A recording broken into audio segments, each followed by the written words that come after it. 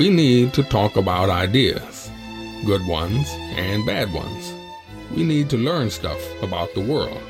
We need an honest, intelligent, thought-provoking, and entertaining review of what the hell happened on this planet in the last 7 days. We need to sit back and listen to the Iron Fist and the Velvet Glove. Welcome back, dear listener. Yes, the Iron Fist and the Velvet Glove podcast, episode 363. Welcome aboard if you're in the chat room. A little bit of late notice about the event. I managed to sneak that in just after 7. So if you're in the chat room, say hello. I'm Trevor, the Iron Fist. With me, as always, Joe, the tech guy. How you going, Joe? Evening all. So tonight we'll be talking about a little bit about Twitter, robo-debt, industrial relations. So that's it's the Australian type of stories. Then I found some interesting stuff about renewable energy storage. We've talked in the past about hydro storage, so found an interesting article about how much hydro storage we need and different information about that, which I found interesting. A bit about USA midterm updates and just the USA generally, and can't have a podcast these days without talking about China and maybe Venezuela with a bit of luck, and maybe CIA propaganda, depending how we go. So just something new. There's this company called Visi, which makes it easy to create podcast chapters. So I tried it out last week. If you downloaded the episode... Not the cardboard place then. Yeah, not the cardboard place, different one. And if you, in this episode, dear listener, look at your podcast app, and if it's Apple Podcasts, you'll see it, and various other ones do now, where there'll be chapters. And so for the various topics, you can see chapters. And if you think, I've listened to Trevor bang on about China way too much and I just want to skip that section, well, you can just look at the chapters and skip it, or you can go back and jump around. So I'm going to introduce that and see how it goes, and you might even see images on your app as well. So I introduced it last week. If you downloaded the episode really quickly, then it didn't appear. It was after a couple of days I played around. So it did appear in last week's episode. I tried chapters years ago, but the technology, there weren't that many apps that showed it and it was difficult to do. But anyway, there's this new thing that I'm going to try. So look out for chapters, and you can navigate what we talk about and skip bits and whatever, or listen to stuff that you found really interesting. You want to listen to it twice. Yeah. So in the chat room, we've got Joel and James. Good on you. Say hello, and we'll keep going. So yeah, it's chapters. Have a look at your podcast app and see if you can see some there. Right. Just going to talk briefly about Twitter. And Twitter was really good in the lead up to the last federal election because people were so over Scott Morrison that it was full of interesting stuff. It sort of died down a little bit in terms of interesting stuff, but most of the stuff there now is complaining about Elon Musk. And there was this great little exchange. There was a Twitter handle called Christmas, and this person sort of tweeted at Elon Musk saying, "I don't want to be Christmas forever, Elon Musk. Please help, I've made a mistake," meaning he wanted to change his name from Christmas. And got a reply from Elon Musk saying, "You should be able to change your name now." And the same person who was Christmas then replied as Elon Musk and said thank you, which was just top marks for hilarity. So yeah, just sort of demonstrated the silliness of this whole situation with Twitter and these blue ticks and grey ticks and the thoughtlessness that's going on with Elon Musk. So well played, sir. The guy who was Christmas turned into Elon Musk. Well played. Have you not seen the number of people who got banned from Twitter for doing changing their name to Elon Musk? Yes. After being blue tick verified. Yes. Well, for that particular screenshot that he got before he got cancelled, it was worth it. Yeah. So just on the strategy of what he's up to, just reading from an article from The Intercept, which goes on to say that Musk immediately discovered that advertisers hate freewheeling, raucous political debate. Josh Marshall, the founder of Talking Points Memo, explained this cogently in a recent article about his experience running an outlet devoted to politics. And he said that advertisers don't want to be near controversy. And Indeed, they don't even want to be near things that are upsetting or agitating, and that is why all political and political news media face an inverse premium in advertising because the content is inherently polarising. So any content that's basically got politics in it is going to be polarising. He says you can show the same ad to the same people the same amount of times and you'll get more money if the content is fashion or parenthood or entertainment, safe topics, than if it's politics. And this is apparently a bedrock rule of advertising that ties in amongst political content. It's just not effective. I know that for the people who've monetized YouTube, depending on how much of a premium advertisers are willing to pay, you get paid per view differently depending on what your content is deemed to be. So when this show on YouTube is getting hundreds of thousands of watches, will get less than a show that had hundreds of thousands of watches but was parenthood or I think you have to have cute cats or 1,000 something. subscribers before you can monetize. Right, yeah. We're a long way off. It's never going to happen. But that's interesting. Just political content, put an ad in it, and you just get, it's less effective. Interesting. Even with the same people. So it's not about demographics, it's just the way people react to ads when it's mixed in amongst political stuff. So it goes on to say that is why Twitter was the way it was before Musk bought it. Not meaning they were sort of cleaning it up and censoring it to some extent. Not because of the politics of its staff, but because advertisers demanded it. Likewise, it's now why advertising has fallen off a cliff. So a real problem there for Musk with advertising and Twitter. And the other thing then about subscriptions. So according to some reports, he wants to make the subscriptions at least 50% of the revenue. And it says again in this article, why would anyone pay for Twitter? One answer would be to see fewer ads, except people who are willing to pay for Twitter are going to be the audience that advertisers most want to reach, namely heavy users with money. This is why Twitter's specialists crunched the numbers and informed Musk that Twitter would plausibly lose money on many $8 a month subscribers. So it's really tricky. The very people that you would want to keep watching advertising are the very people likely to pay the $8 and not watch it.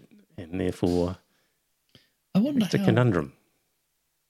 YouTube Premium, whatever it's called, YouTube Red, Right. works, because you pay basically a subscription and then you don't see ads. Correct. Yep. So, good point. So I would have thought that would be exactly the same thing. Yeah. True. Mind you, I think it's $20, $25. Maybe that's a difference. I don't know. Good point, but you're right. It is the same sort of thing. So, Oh, you can install ad blocking software on your browser right. That's the other way. and then watch YouTube without the ads. That's what you do when you're a tech guy. Is it, Joe? Is that what you've got? Right. Simple enough. Right. Just add a plug-in. Okay. Tell me about it later. By the way, dear listener, Joe's a wannabe. Well, not a wannabe. You used to do ham radio, you were telling me before we fired up. And eventually you'd I've like to still get got into my it. license. I'm just not active. You need a license to be a ham radio operator. Yeah, you need to pass an exam on technical theory because you can build your own transmitter. So in theory, you can cause large amounts of interference. And over here, it's up to 400 watts. In America, it's 1,500 watts. Right. Which is a lot of power. Yep. And historically, you used to have to be able to understand Morse code. In the UK, the license was 12 words a minute. And that was if a commercial station came up on frequency and told you were interfering with them, you needed to be able to understand them to be able to shut down at their request. And did that ever happen to you? No. Right. Did you ever hear of it happening where people were messaged in Morse code? It was a historical, because it was a hobby and there were commercial users. Yep. They said, all right, for it to be valid worldwide, it was under the international radio agreements that any amateurs who operated need to understand Morse code so that they could be told by a commercial station to shut down because they were causing interference. There you go. There you go. All right. Well, and ideally, if you set up your ham radio again, without being crazy, the height of the antenna would be how high? About 20 meters. Yeah. So, okay. As I said, it's a good hobby because when the zombie apocalypse arrives, you guys will be rescuing civilization. That's in every zombie book that I've ever read. It was the ham operators who kept things together. It was also who was the Hitchcock? Mm. There was the Teenage Boys Hitchcock Mysteries, the Hardy Brothers. Right. Okay. The Hardy Boys. They had a ham radio. Yeah. Yeah. Travel around the world doing exciting things. There we go. Well, dear listener, if there is the zombie apocalypse and everything just goes to shit and the whole world collapses, we'll still be able to run this podcast on a ham radio. Look out for it. All right, back to the topics. Oh, the other thing you can do, I found, you can do a search which will tell you of the people you're following on Twitter who has actually paid for their blue tick. And it's sort of like a dickhead filter, really, I would have thought, in many ways. So I ran the search on my Twitter page, and the only one who came up as having paid for their blue tick was Drew Pavlau. He's the guy who's always going on about the Chinese, and he was in the UK, and he's a troublemaker for the Chinese, who I follow because, dear listener, I like to get a broad cross-section. It's not all one bubble I'm listening to. So, well, I thought that was pretty good. Of all the people I followed, he was the only one who paid for it. So yeah, I follow about 5 people, so when I tried it, no one came up. There you go. All right. The search you can use will be in the show notes for that. So that was Drew. And, yeah, lots of tech companies, Joe, laying off lots of staff. So Meta, Facebook, has laid off 11,000 people, maybe 13% of their workforce. Twitter, supposedly up to 50%. And others like Amazon getting rid of 10,000 people. Did you hear about Twitter? They sent there was a whole load of sackings, and then apparently there was some emails going out very rapidly afterwards going, oh, actually, not you. You're right. What a mess. So it sounds like there's an awful lot of confusion there. It just goes to... And the other thing was apparently they were measuring programmers by the number of lines of code written. Yes.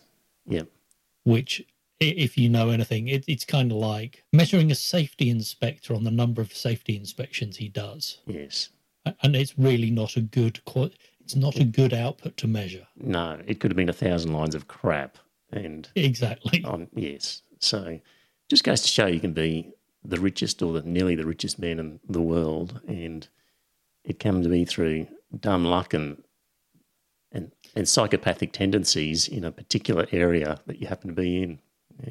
Yeah, I think lots of people are realising that maybe he isn't the brilliant engineer that everyone thought he was. Or brilliant in one area, but hopeless in another, perhaps. So, and Zuckerberg, Facebook is in real trouble. Its sizes are complaining because Apple switched off some sort of facility that allowed data sharing, which made it easier for advertisers. So historically, everything you did on a browser, Facebook could plant a cookie, track what you were doing by having a unique ID that was tied to your phone.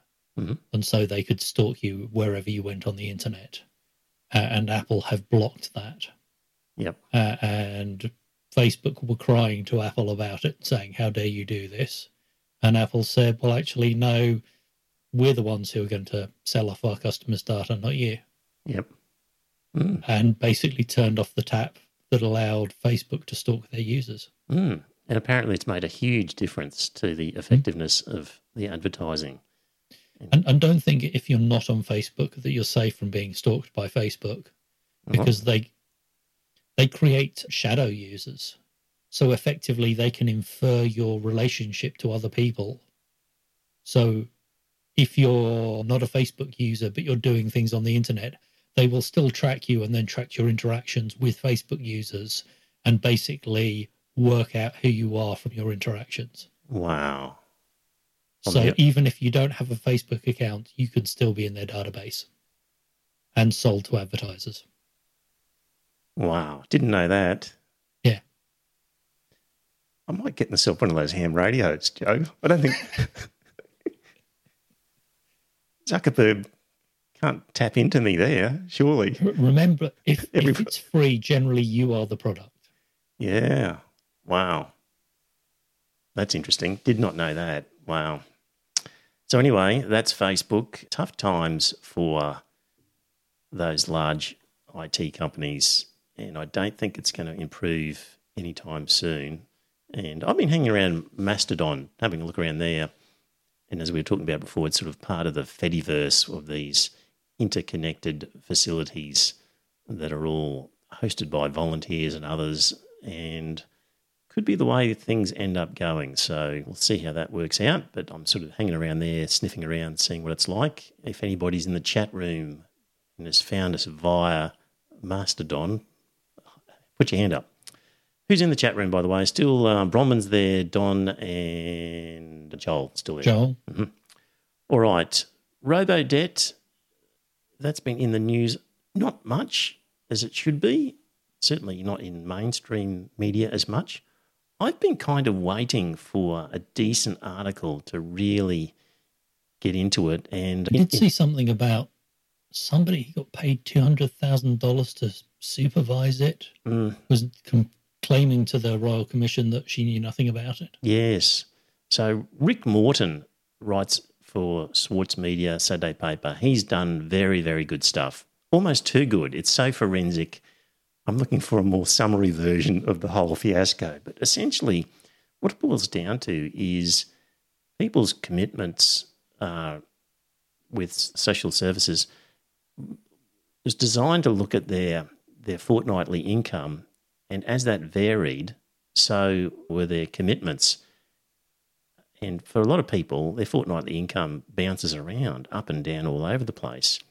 And this scheme just basically said, oh, well, we're just going to look at the tax records and average their income out, and then just made an assumption of even income, which was clearly just never going to be the case and was clearly illegal, because that's not how the Act worked. You had to look at each individual fortnightly time frame and figure out people's obligations at that time. And yeah, but doing that is hard. yes, you couldn't. Well, that's the whole point. They wanted to just automate it, and Scott Morrison could see money would flow into the government coffers as a result, and being the arsehole. No, you missed the important part. It was about punishing poor people. Well, that's right.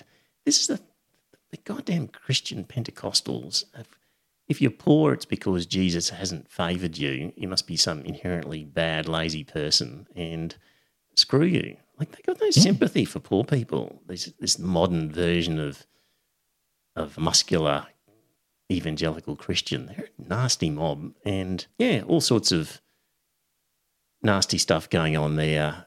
Good on Labor for having a commission to look into it, and it's just a sad story of people who were faced with terrible debt collectors.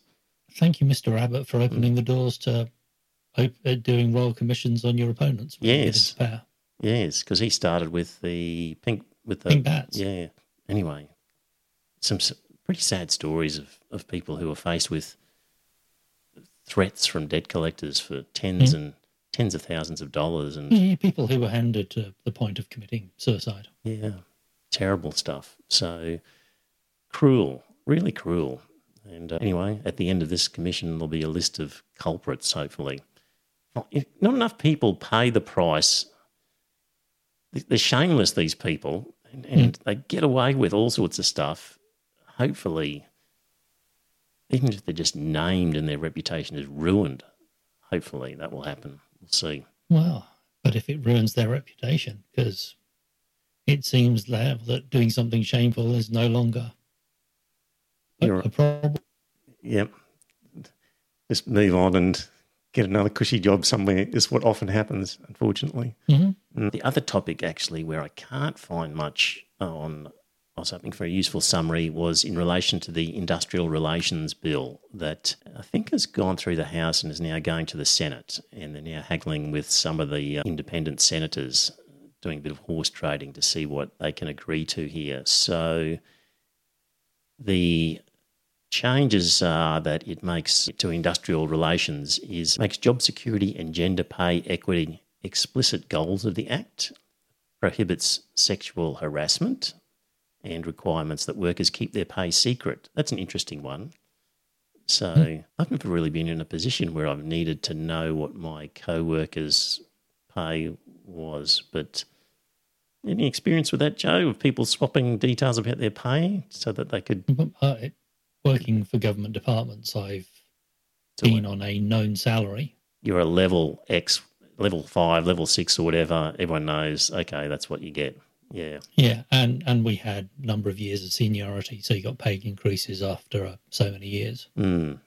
But aside from that, no, everyone was on a fixed amount. The idea is that, in theory, if pay negotiations are secret, everyone negotiates what they're worth, but realistically, the people who are most able to walk from job to job command the biggest pay rises, and those who are willing to negotiate hard, and not everyone is. Typically men. One of the reasons for males being paid more, I believe, was just because they were more likely to be aggressive and bargain and actually thought of themselves as worth more as well, kind of inherently a gender thing. And I would say that extroverts probably negotiate harder than introverts. Yes. Yeah.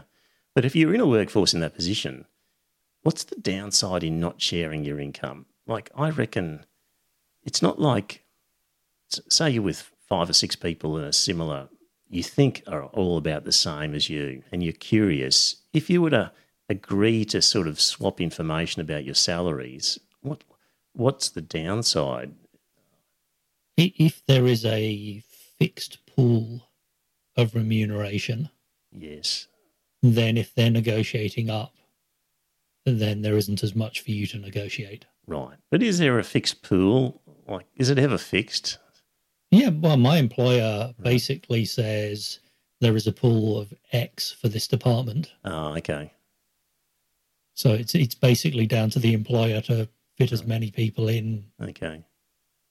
I'm thinking of a law firm. I'm thinking of, you're not a partner, you're some sort of just employed, salaried lawyer. And I reckon they should all just get together somewhere and swap information, because then they'll know what's possible. It's not like the people on the higher level are going to have their salaries dropped. It's just that the ones on the lower level are going to know that they can get an increase. So for that situation, I would have thought you should do it. In the chat room, anybody ever sort of swapped sort of income information with a co-worker and had a successful or unsuccessful sort of result out of that? Shailene says bullshit. I don't know what the bullshit was about, Shailene. Was it something I said or what? I'm guessing the bullshit was to do with that people knowing your salary is bad. Right, okay. I'm sure she'll expand on it shortly. So anyway, under these changes, requirements that workers, so prohibits sort of employers trying to stop workers from keeping their pay secret, and strengthens the rights of workers with family responsibilities to request flexible working hours, and abolished the Australian Building and Construction Commission. And I think the flexible working hours is more a presumption of yes, and the employer has to provide reasons why not, rather than the other way around. So I haven't seen a great summary of that yet and what it all means. Maybe Shay will make a guest appearance down the track. Tell us all about it, Shay. You're probably across all this. So, yeah. So anyway, that's what's happened. Robo-debt and industrial relations. So, here we go. Shay says, it's inherently sexist to presume blokes just get paid more because they are better at bargaining. Baloney.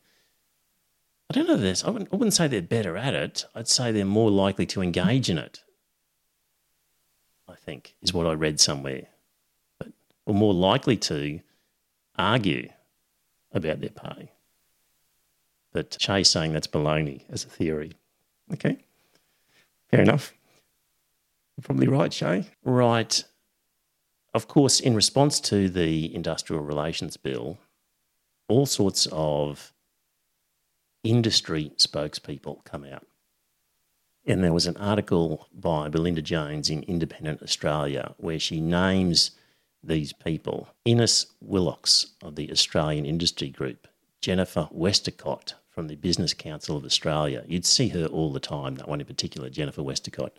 Steve Knott from the Australian Chamber of Commerce, Danita Warren, MBA, from the Master Builders Association, and Tony Marr from the National Farmers Federation. So according to this writer, Belinda Jones, these 5 spokespersons, get trotted out all the time and make statements in front of the media and give the employer's side of the story, which invariably, of course, they're representing the employer side of the story. It's going to be outrage at how much this is going to cost business and eventually cost jobs, and paint a negative approach to it. So it's a good point. Despite it being record profits. Yes. But, it's a bit like with religion.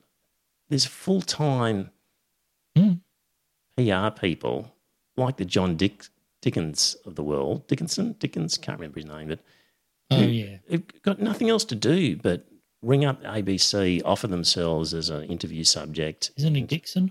Dixon, yeah. And the same with these guys. It's their job to contact these media people and make these statements, whereas, I guess there's a union. Where are the union? Where's our Bob Hawke? This is where sort of Bob Hawke was the guy who came out and spoke on behalf of the union movement and the workers in these situations. What wasn't the TGWU used to regularly be on these? I can't think of a particular player in the same way that I can think of, I always see that Jennifer Westacott everywhere. So on Q&A and all sorts of places. And I think if you're looking at the UK at the moment where they've got those railway strikes happening, and, you've got Mick Lynch, who is a real sort of spokesperson for the working class of the UK at the moment, and really taking on the UK equivalents of the Jennifer Westacotts in these panel discussions and absolutely murdering them. And where's Australia's Sally McManus was who I was... Actually, she is good. I will say I have seen her on things, and you're right, Sally McManus. And, she would be the one. We need more of them. Anyway, and I think... Well, we need them to... I'm sure they're out there. It's just getting on to media. And even the ABC,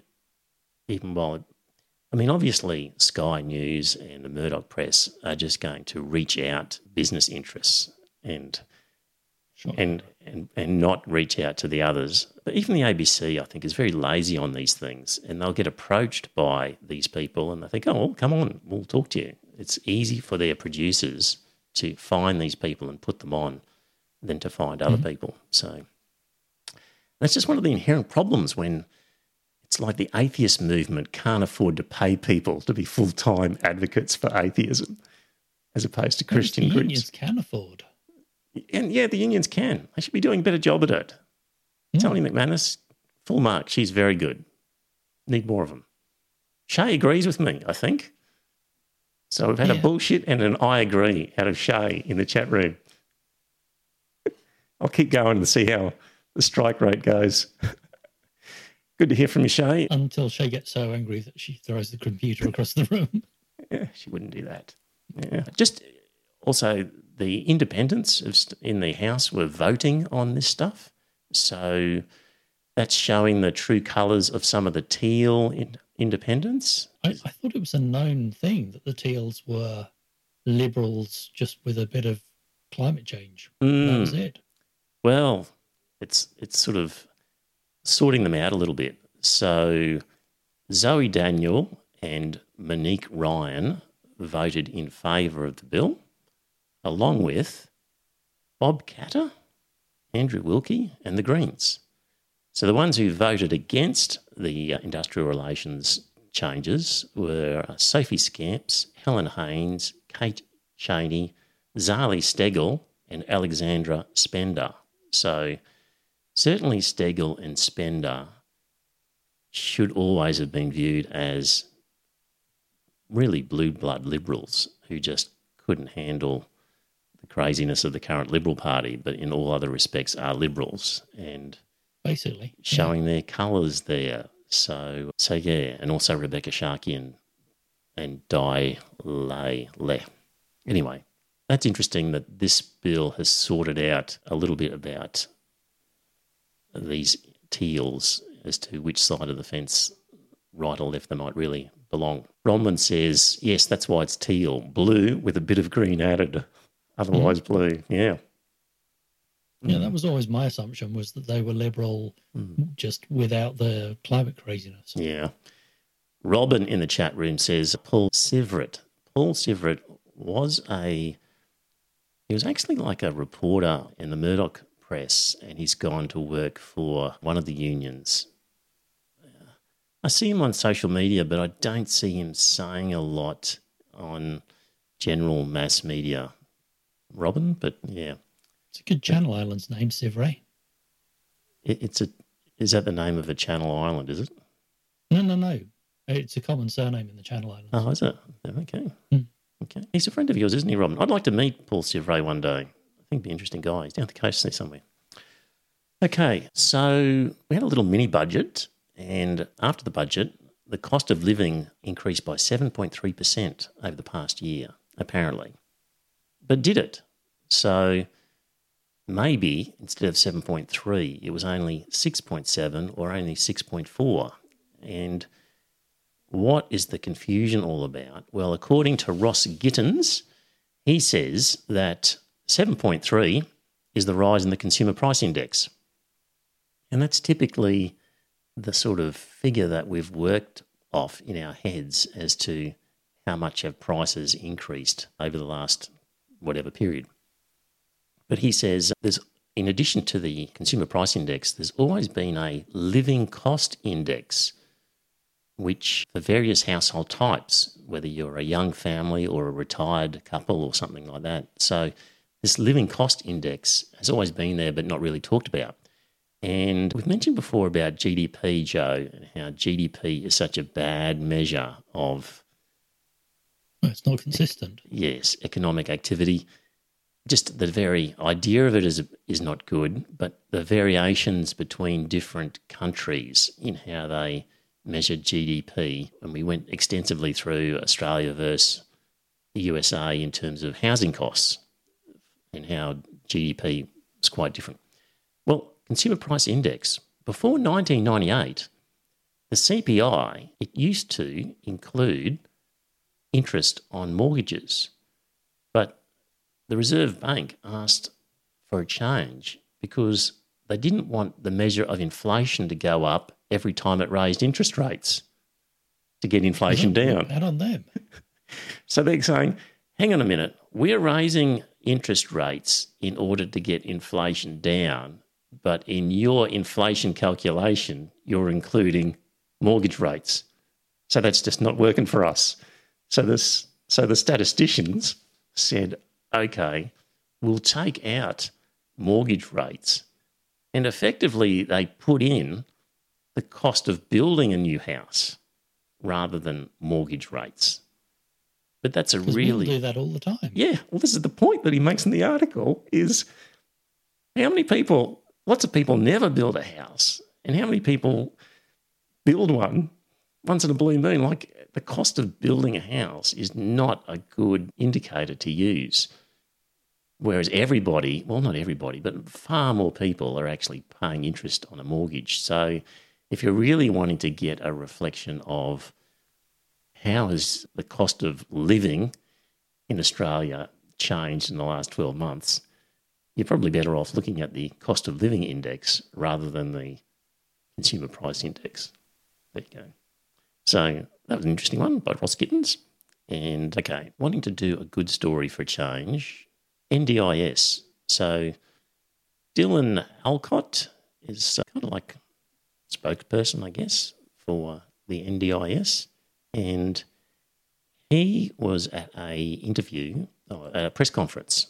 And I think this is going to demonstrate the value of having, I want to say a regular guy, but regular in the sense not ensconced in a labour union or in a law firm or... He's had a life. Yeah, he's had a life. And anyway, have a listen to this clip. Hopefully it works. What do you say to those who have been rorting the NDIS? You talked today about the lawyers, a lot of money going in legal fees, but there are clear instances of people abusing the scheme. Yeah, they can go and get stuffed. Like, first and foremost, we've had 4 questions about the NDIS, so they've all been negative things about it. I'm starting by saying the NDIS is bloody awesome. Right, we commissioned an NDIS report a few months ago. The first almost half is about how good the NDIS is. You know, we talked about early intervention before. One of the things we found out about this report, for kids with early intervention on the NDIS who were under the age of 6, had double the amount of friends for kids who weren't. I had no friends when I was 5. Like, I got goosebumps saying that. I would have loved to have the NDIS. Did you know that? Not really. You don't really read stories about that, do you? You don't talk about the economic growth of it being involved and things like that. So first and foremost, it's awesome, right? And we need to hear more stories about the good things that are happening. But secondly, you know, there are some dodgy people out there doing dodgy things.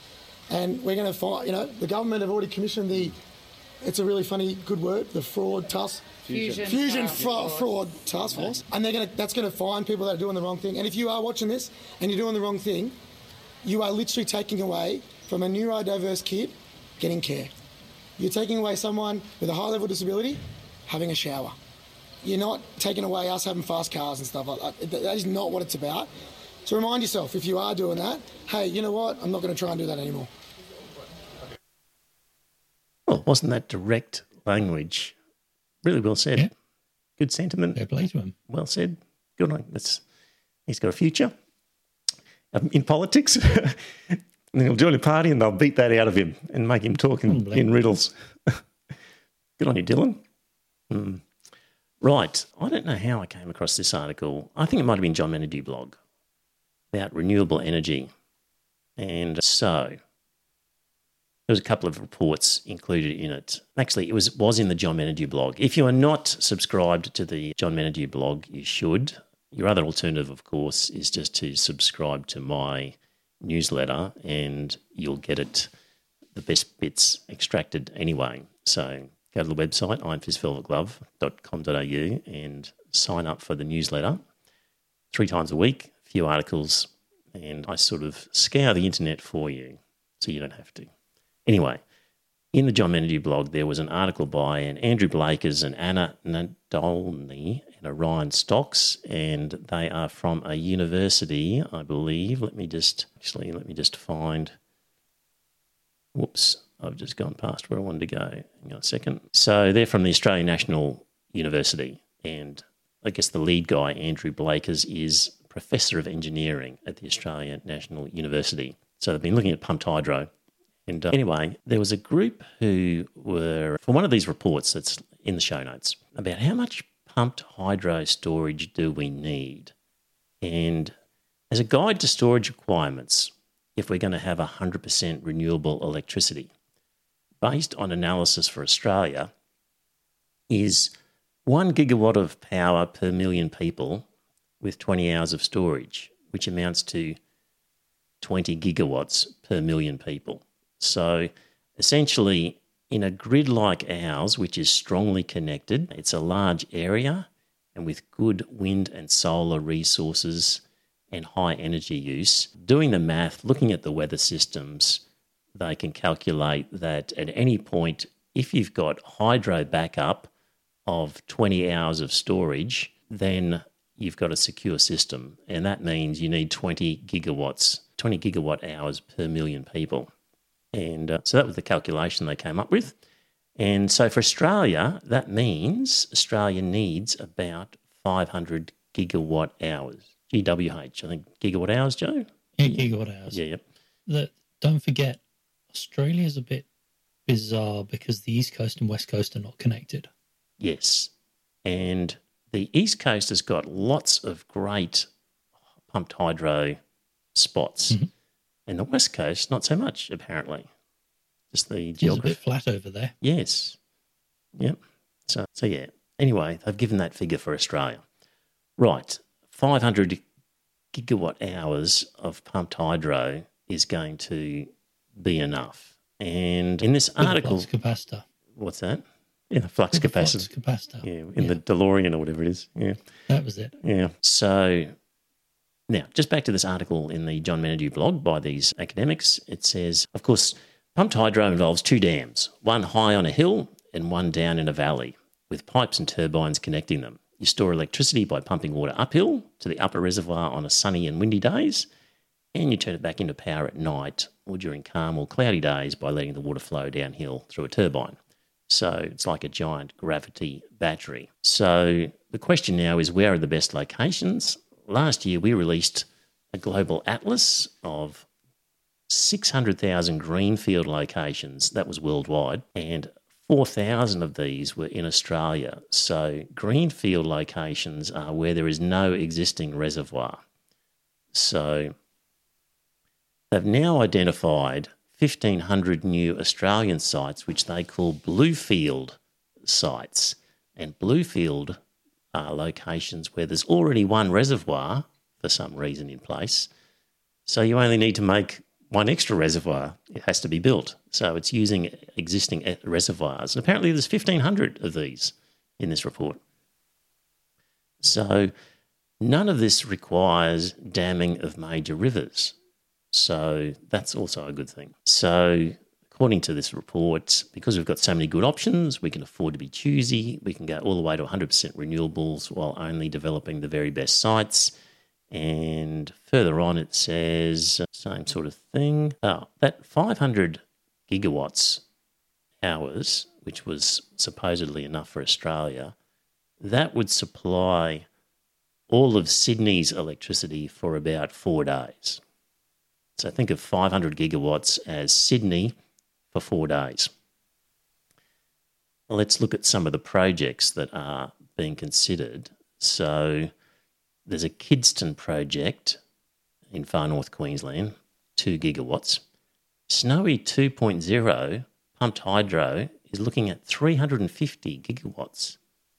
So consider we only need 500, 350. Snowy is sort of getting us 2/3 of the way there. Queensland's recent plans are a 50 gigawatt scheme inland from the Sunshine Coast at Borumba and the enormous 120 gigawatt Pioneer Burdekin project west of Mackay. So I think that's the one we talked about a few weeks ago as being the largest in the southern hemisphere, which was also the largest in the world. Yeah, until Snowy 2. Yeah.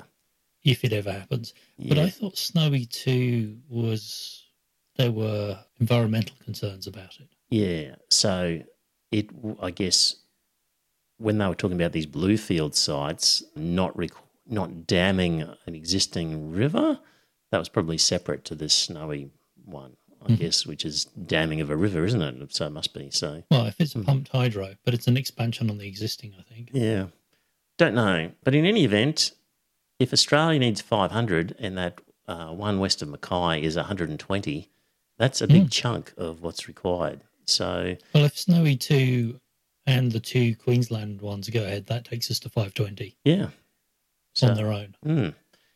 And there's plenty of other sites around. So if the math is correct, then it all looks possible, doesn't it? What else is in this here? It does make the comment that Western Australia's not as great because they don't have as many options, but they do have some. And link in the show notes. I thought that was a good news story. Nice to have. Yeah, absolutely. And this is really quite old, solid technology. I was chatting with a guy on Mastodon and he referred me to this video about one in Tulloch Hill in Ireland and a video about that. And I think that one was back in the 80s. Like, it's sort of... They work on Splityard Creek. Yeah, well, exactly. Yes. Shame to say, that was 1983. Yes, yeah, exactly.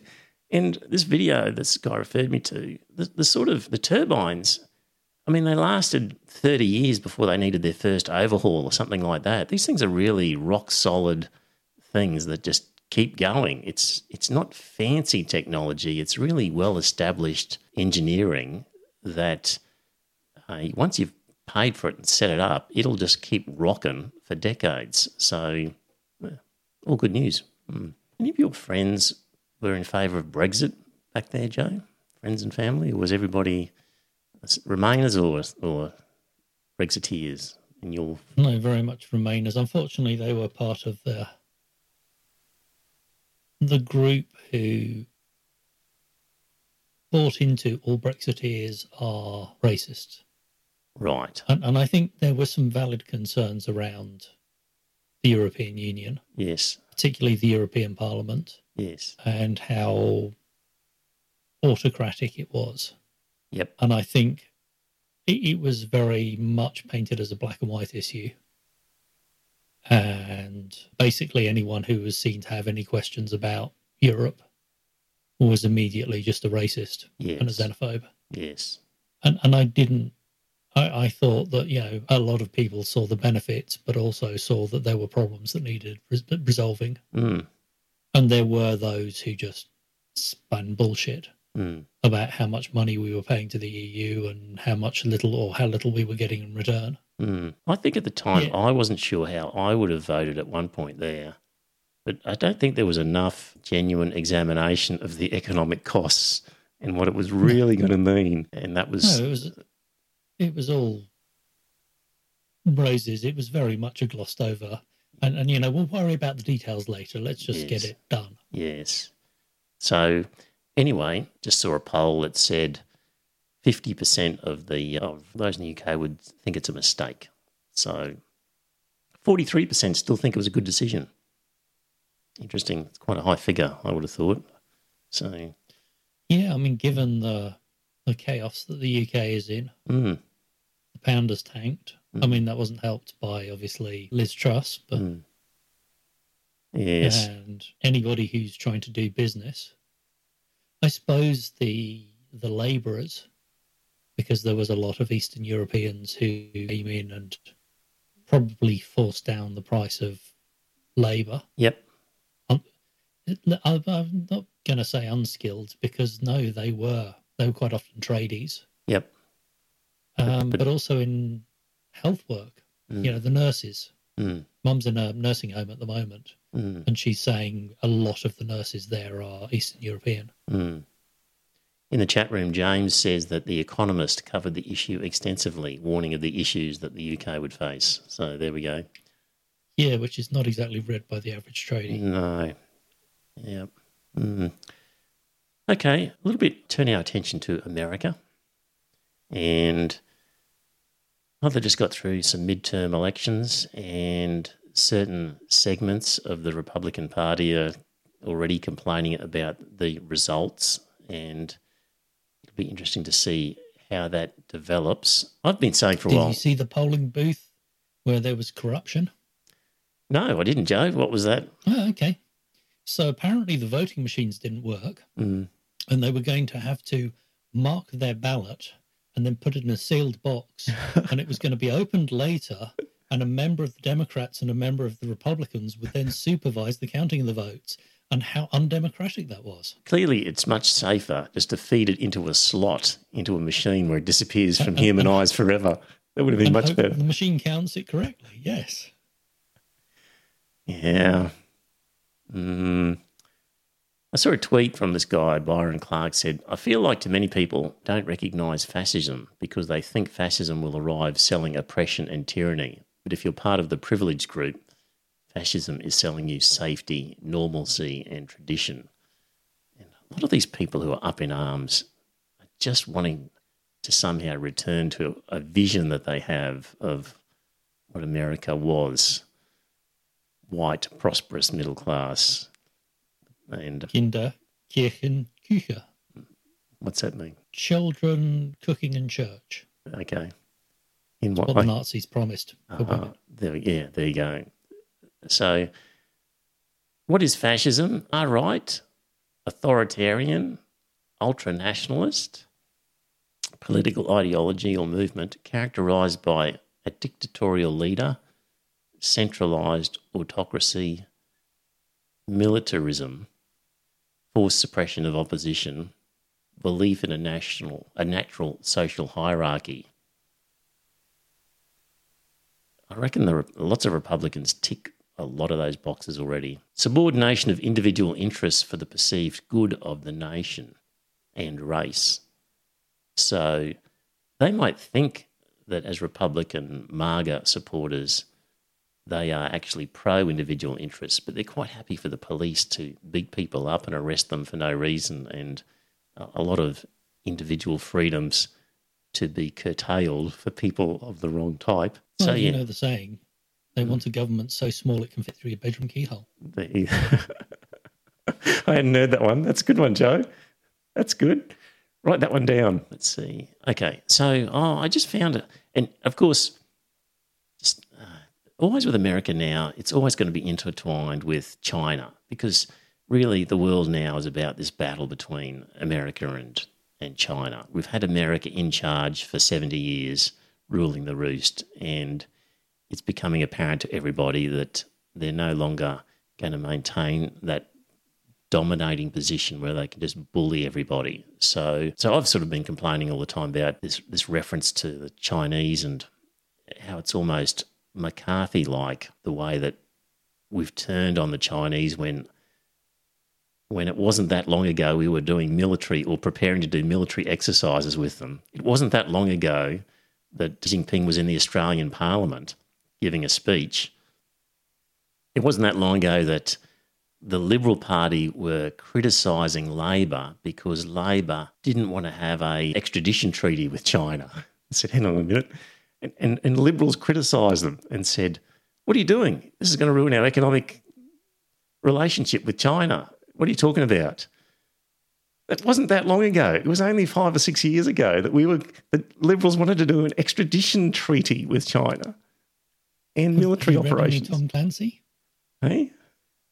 Have you read any Tom Clancy? No. So The Hunt for Red October was a famous one. Okay, I've seen the movie. Yeah. He was the writer, very much militaristic, lots of army books. One of his books, called The Bear and the Dragon, he envisaged a newly free Russia, no longer communist, Right. being attacked by China, who were after their resources, Right. and America piling in on the side of the Russians against the Chinese. Clearly a work of fiction. Well, yeah. Well, yeah. I saw this video. I've tried to make it relevant to all that discussion, but let me just grab it now and I'll put it up. So I think it's just an interesting blast from the past. In recognizing a communist, physical appearance counts for nothing. If he openly declares himself to be a communist, we take his word for it. If a person consistently reads and advocates the views expressed in a communist publication, he may be a communist. If a person supports organizations which reflect communist teachings, or organizations labeled communist by the Department of Justice, she may be a communist. If a person defends the activities of communist nations while consistently attacking the domestic and foreign policy of the United States, she may be a communist. If a person does all these things over a period of time, he must be a communist. But there are other communists who don't show their real faces, who work more silently. I think Scott Morrison was trying to get that rerun while he was in power. I particularly like the fact that if you protest against the KKK, you must be a communist. Yes. At that last scene, they were marching against the KKK. Just the way And that... therefore, to be a good anti-communist American, you must support the KKK. Yeah. Just the way Australia turned on China just had a McCarthyist feel to it, just a sort of a propaganda feel to it, to me. What else have I got here? USA Update, episode 363. So the USA has warned Australia against joining a landmark treaty banning nuclear weapons. So this treaty is only a recent one about banning nuclear weapons, and we have previously voted against it, and the Albanese's government shifted our position and we've now abstained. So with this particular treaty, it's a blanket ban on developing, testing, stockpiling, using or threatening to use nuclear weapons or helping other countries carry out such activities. I would have thought that's something we should be in favour of. And the US told Australia, what the hell are you doing? So there'll be pressure on Australia from the US and see how that pans out. I watched a documentary recently on a physics equation called the fast Fourier transform. The what? Fast Fourier transform. Okay. And it's used, amongst other things, for splitting out complex waveforms into their component parts. And they were saying it was designed originally to determine from seismic measurements whether a nuclear test had taken place or not. Right. Yep. And one of the reasons why in the late 1940s, America wanted to ban all development of nuclear weapons because they realized the harm. But because they could only detect land and sea blasts, they couldn't detect underground blasts because they didn't have the ability to decode the information from seismographs. Mm. That was excluded from the non-proliferation treaties. Because they knew they could secretly do it underground and nobody would catch them. Well, they knew they had the technology. So, yeah, basically the Russians and whoever else could do it underground and there was no way of measuring. Right. So they had no way of knowing whether a country was developing nuclear weapons if they destroyed their own stockpile. Mm. And so that basically put an end to the destruction of nuclear weapons. Mm. So it sounds like this treaty has nothing to do with existing stuff. And the US Embassy in Canberra said the treaty would not allow for US extended deterrence relationships, which are still necessary for international peace. And this is a reference to Australia relying on American nuclear forces to deter any nuclear attack on Australia, the so-called nuclear umbrella, even though Australia does not have any of its own atomic weapons. So, anyway, none of it is surprising, is it? Midterms still up for grabs. Looks like last time I saw the Democrats were going to hold on to the Senate, probably. They've probably got 50 of the 100 seats. Yep. So they need 51 for a clear majority. They could have a hung parliament or a hung Senate. But in that case, Kamala Harris has the deciding vote. Mm. So the Senate's important for appointing lots of people to lots of positions, one of its roles. But it looks like they'll probably just lose the House. But in any event, typically in the midterm elections, this is sort of halfway through a president's term. There's always a backlash historically against the president who won the election 2 years earlier. So Biden actually did remarkably well and did not suffer the normal backlash. But, I had in my notes here, does it matter which side wins anyway? Really? And I had only if you want to terminate a pregnancy or wipe out a student loan. And the student loan won. So Biden passed laws about wiping out the student loan, and that's been successfully challenged in the courts. And no doubt there's more appeals to come, but at least one court ruled it invalid to be wiping out these student loans. So may not go through. So the only because, we should wipe out the loans to the major financial companies, but not to small individual people. Indeed. So effectively then, what's the difference between these two parties is they're lockstep on foreign policy and really it's just abortion law. It's about what else is different between these two? Realistically, not a lot, is there? Yeah, socialised medicine, the Democrats are trying to creep towards it. There are slightly better distance for people. And I believe on the environment, right, the Democrats are slightly stronger, in terms of the EPA. But probably just talk, not in actual real stuff. I don't think they're actually really going to do anything or really want to. It's just talk. The only thing they really want to do something about is abortion law, and the rest will make all the right noises, but probably don't care that much, I don't think. Seems to me. Oh, and minimum wage. Okay. All right. Democrats in favour of that. raising Yeah. the minimum Yeah. wage because Okay. it hasn't gone up since 92. Yep. Some ridiculous amount Yeah. of time anyway. Still $7.50 in some places. Right. Why did the polls get it wrong again? Because it seemed like the majority of polls were predicting a red wave, this sort of typical backlash against the sitting president or the sitting president's party.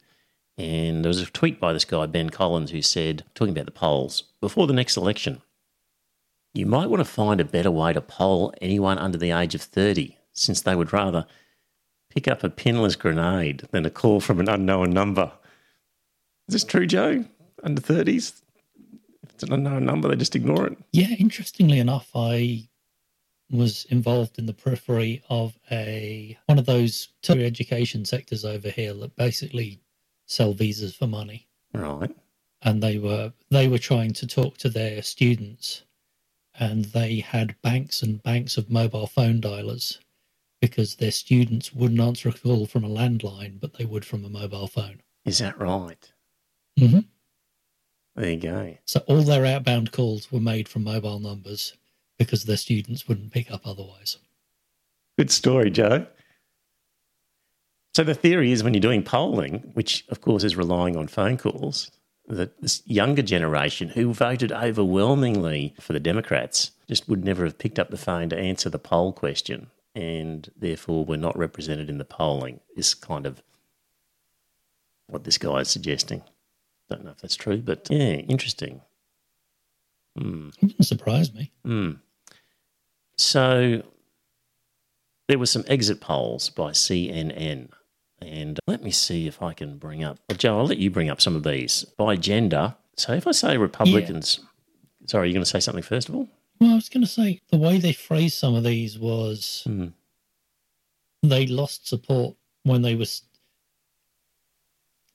In every single demographic, votes went from the Democrats to the Republicans. Yes. It was just greater in some ways, and they said they lost support in this one, but they gained support in the other one, but they still lost votes. Yes. So in no place did I see the number of Democrats, the number of people wanting to vote Democrat increase. It was just the amounts. Yes. True. Yep. They're in the show notes, bunch of graphs, and there's a comparison between 2018 and 2022, so 4-year difference. And in 2018, men, Republican plus 4 means that overall the number of men who voted Republicans versus Democrats was 4% more were Republican, okay? And that became plus 14, so 14% amongst men were voting Republican rather than Democrat. Amongst women, 4 years ago, it was Democrat plus 19, and in this recent one, Democrat plus 8. So you're right, So Joe. 10% shift in men Yep. and 11% shift in women. Indeed. Both of them So- dropped the support. Yep. Women by 1%, and you've got to wonder what their margin of error is. Yeah. But So, I think they're trying to infer more than you possibly can. yeah. Interesting, though. I mean, males, Republican plus 14, and women are Democrats plus 8. It's quite a difference Yes. in the genders. Oh, yeah. Yep. You know, Joe, I might suggest that women are just smarter in America, but then Shay would want to disagree with me, call out bullshit again, so I won't do that. Well, I think abortion was part of it because Yep. abortion has been a key part of their platform for a while. Yeah. And also contraceptive in general, Yes. because they voted against the whole including it in your health insurance. Yep. But also, I would say that women tend to be less well paid and therefore tend to vote, the less well paid tend to vote more left leaning. Yep, more likely to be lower class, perhaps. By age, the 18 to 29-year-olds were plus 28 for Democrats. But 4 years ago, they were plus 35. So, mind you, Joe, there's a lot more young people now. When you see other statistics, so in that, there's more of them. So that percentage, it did drop from 35, plus 35 to plus 28. but there's a lot of them. So they're starting to outnumber the boomers now, these younger generations, or at least that effective boomer population is waning.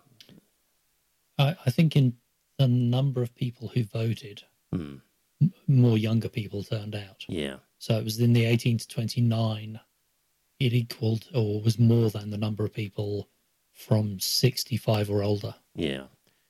So if you're 18 to 29, Democrats plus 28. If you're 65 years and older, Republican plus 12. Now, the 65 years or older, I'm surprised. Mm-hmm. Because they were the demographic most likely to have been hit by COVID.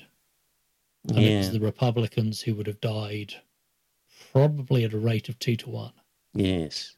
So I would have expected a bigger loss of Republican voters in that demographic. They've been conditioned to blame Biden anyway for it. Maybe. So, yeah. Well, the condition that Trump actually did a good job in terms of COVID. So by race and ethnicity, white men, Republican plus 28, white women, Republican plus 8, black women, Democrat plus 78, and black men, Democrat plus 65.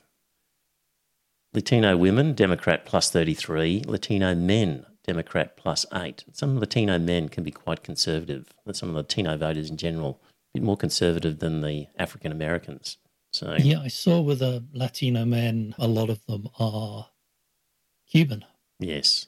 And they have a horror of anything that could possibly be communist because they come from Cuba. Yeah. And they've been indoctrinated. Well, that too. Yeah. Urban-rural divide. Urban, Democrat plus 17. Rural, Republican plus 29. And education. Put it this way. White voters, college degree, Democrat plus 3. White voters, no degree, Republican plus 34. That's big. So it all fits. What does all this add up to?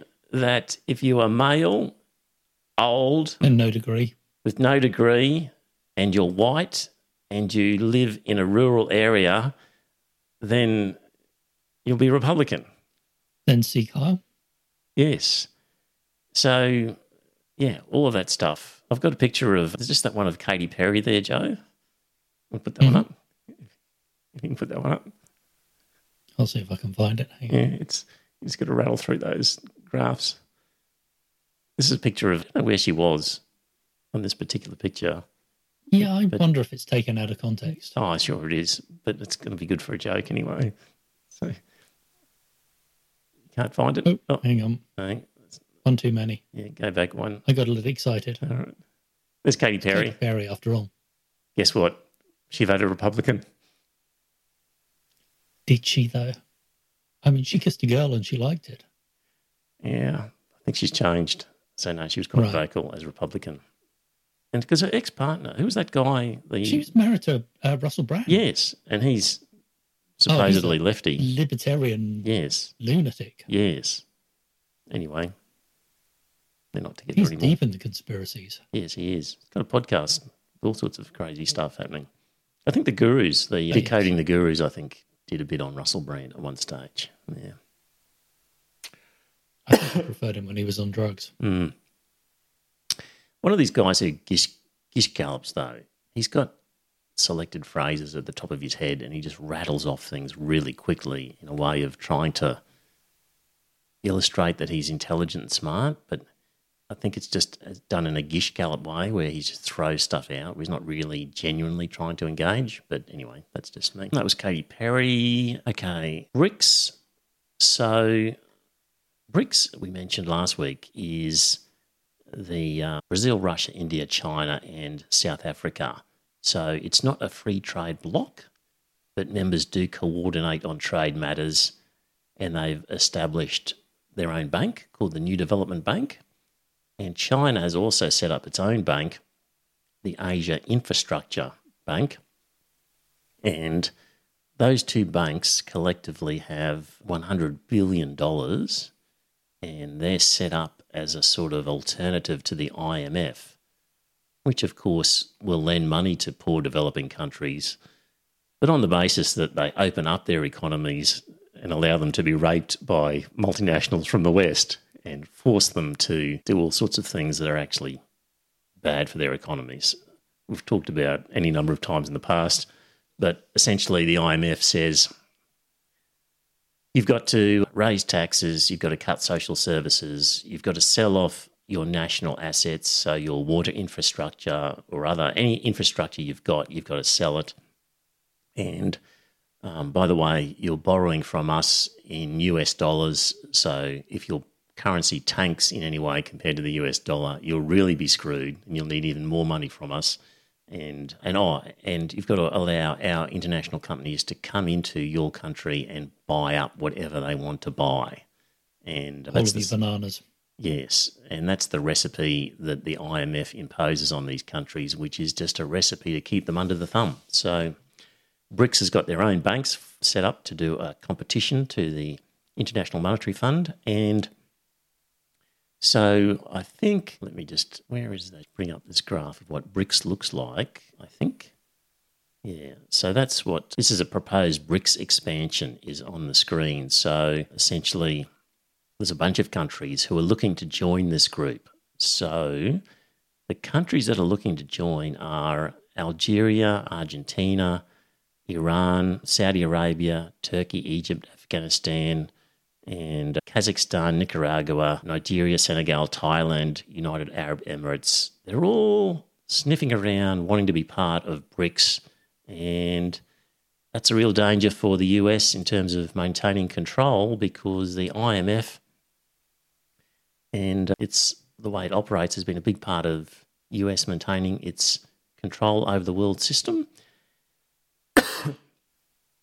And let me just move this one across here so I can read it on its own. Hang on one second. I'm coming off the mic a bit, aren't I? Hang on. So there's some interesting things to do with China. So really, we mentioned last week about the US trying to screw down in terms of chips, for example, where they're saying to the world, must not sell these machines that will allow China to build these high-quality computer chips, and other sanctions that the US wants to impose on China.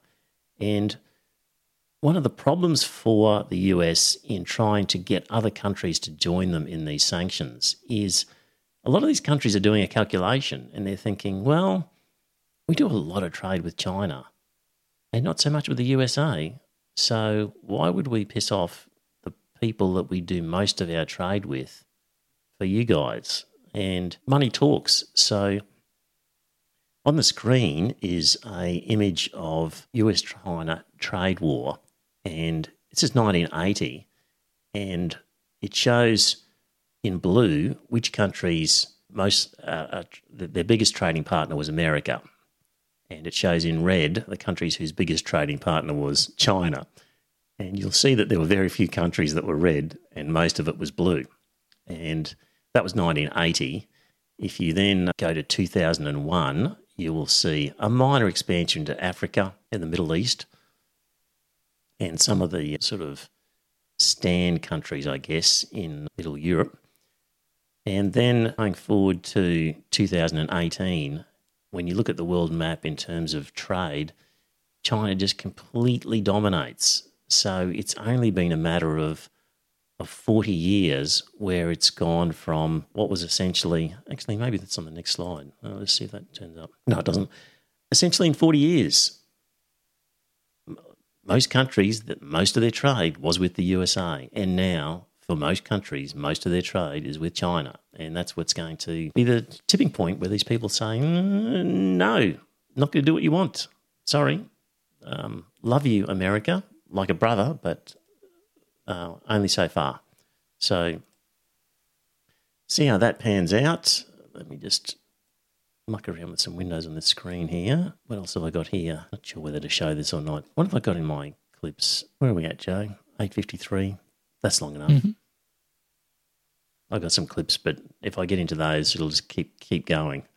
One of them's titled Chinese Anal Searches. That's kind of tempting to show that one. But go on. I mentioned earlier that Drew Pavlo, I was the one Twitter person I follow who has a paid for his blue tick, and he's just notoriously anti-China. And he basically found this image of this woman who was being arrested by police with hands behind her back.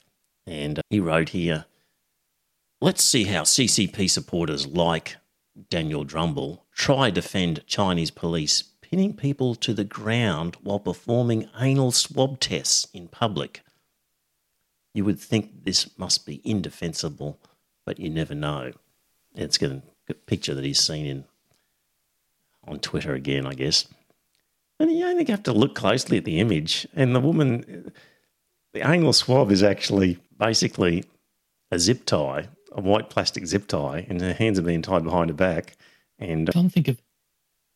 Well, no, sorry. I can think of a medical test that requires an anal swab, and that's to see whether you've got bowel cancer. yeah, And I can't imagine the police going around arresting people to check whether or not they've got bowel cancer. no. And it's just clear from the picture with the positioning of the hands and the positioning of the zip tie. This is nowhere near this They're woman's... just arresting her.